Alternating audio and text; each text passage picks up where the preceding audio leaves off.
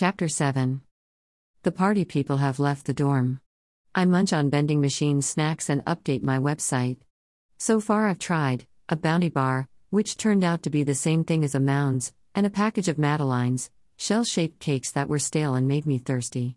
Together they've raised my blood sugar to a sufficient working level. Since I have no new movies to review for Femme Film Freak, as I'm severed from everything good and pure and wonderful about America, the cinema, I fiddle with the layout. Create a new banner. Edit an old review. In the evening, Bridge emails me. Went with Matt and Cherry M, for Meretricious, to the movies last night. And guess what? Toph asked about you. I told him you're great, but you're really looking forward to your December visit. I think he got the hint. We talked about his band for a minute, still no shows, of course, but Matt was making faces the whole time, so we had to go. You know how he feels about Toph. Oh. And Cherry tried to talk us into seeing your dad's latest tearjerker. I know. You suck. Come home. Bridge. Meretricious. Showily attractive but cheap or insincere. Yes. That is so Cherry. I just hope Bridge didn't make me sound too desperate, despite my longing for Toph to email me. And I can't believe Matt is still weird around him, even though we're not dating anymore. Everyone likes Toph. Well, sometimes he annoys the managers, but that's because he tends to forget his work schedule. And Colin's sick. I read her email again, hoping for the words Toph says he's madly in love with you, and he'll wait for all eternity to appear. No such luck. So I browse my favorite message board to see what they're saying about Dad's new film. The reviews for The Decision aren't great, despite what it's raking in at the box office. One regular, Clockwork Orange 88, said this: "It sucked balls. Dirty balls. Like I ran a mile in July while wearing leather pants balls." Sounds about right. After a while I get bored and do a search for like water for chocolate. I want to make sure I haven't missed any themes before writing my essay.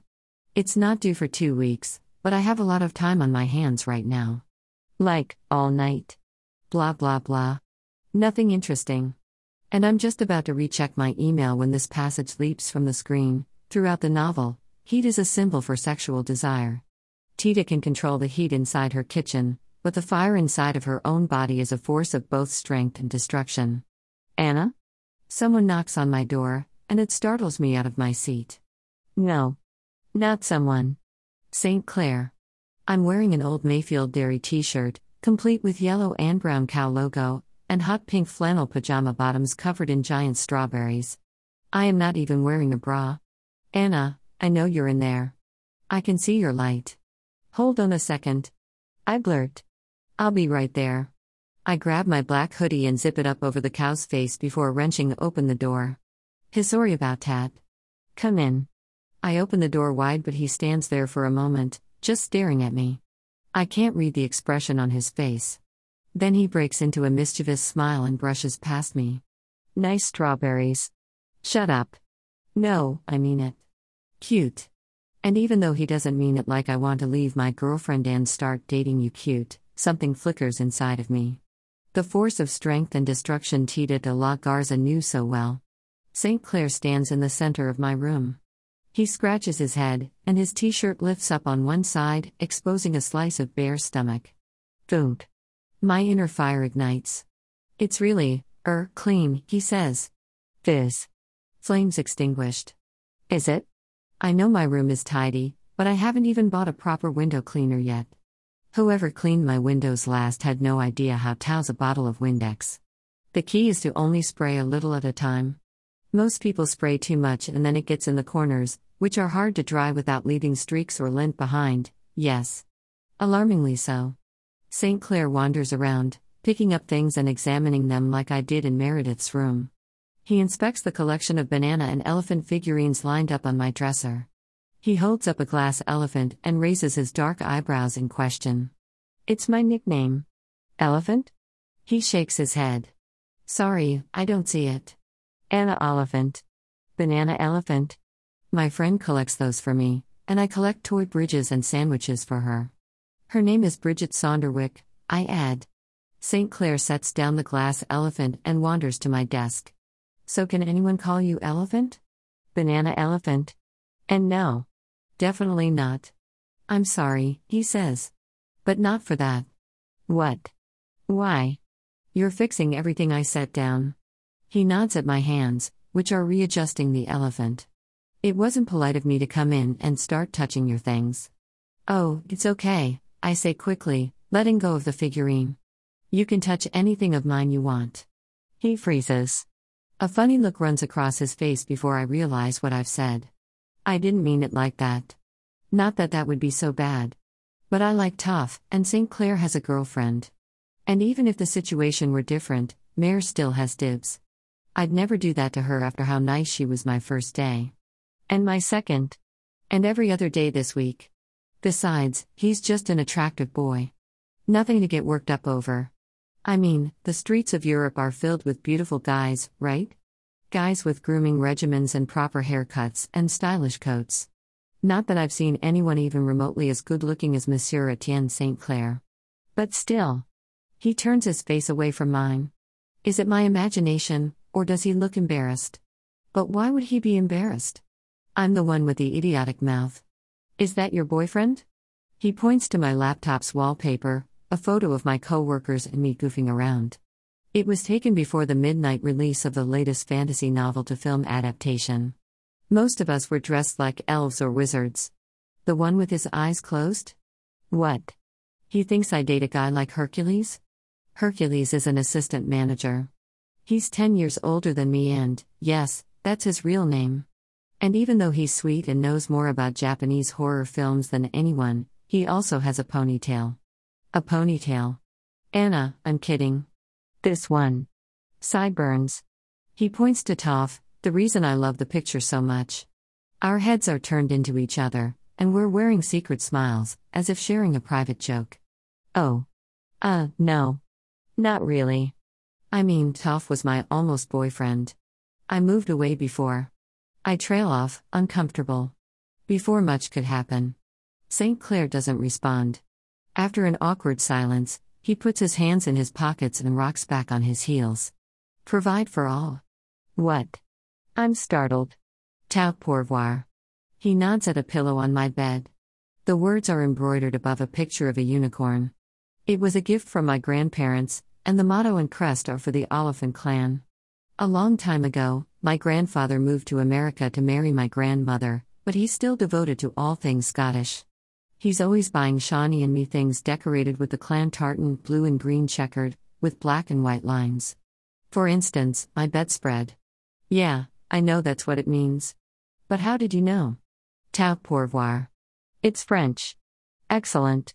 The Oliphant clan motto, drilled into my head since infancy, turns out to be in French, and I didn't even know it. Thanks, Grandad. As if I didn't already look like a moron. But how was I supposed to know a Scottish motto would be in French? I thought they hated France. Or is that just the English? Arg, I don't know. I always assumed it was in Latin or some other dead language. Your brother? St. Clair points above my bed to the only picture I've hung up. Shawnee is grinning at the camera and pointing at one of my mother's research turtles, which is lifting its neck and threatening to take away his finger.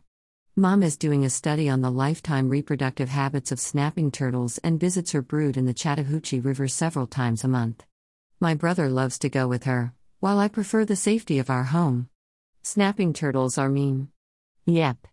That's Sean. That's a little Irish for a family with tartan bedspreads.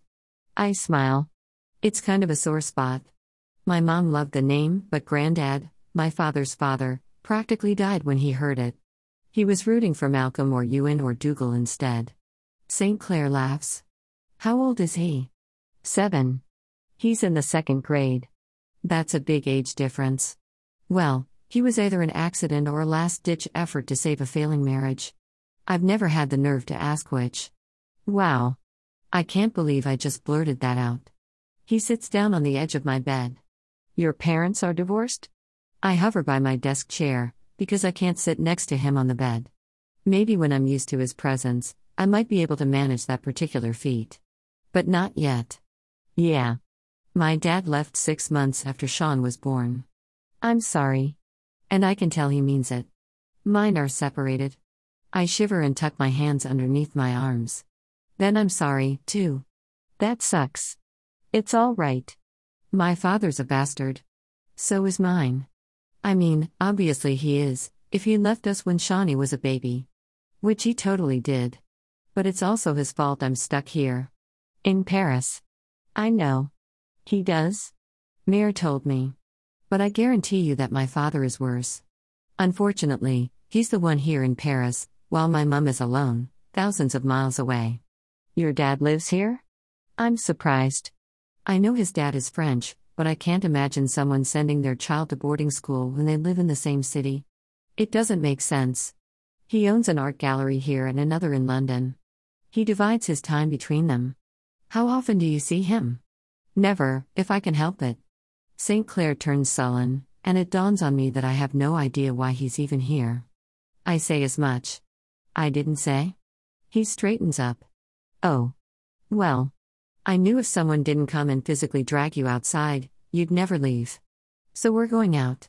A strange mix of butterflies and churning erupts in my stomach. Tonight? Tonight. Right. I pause.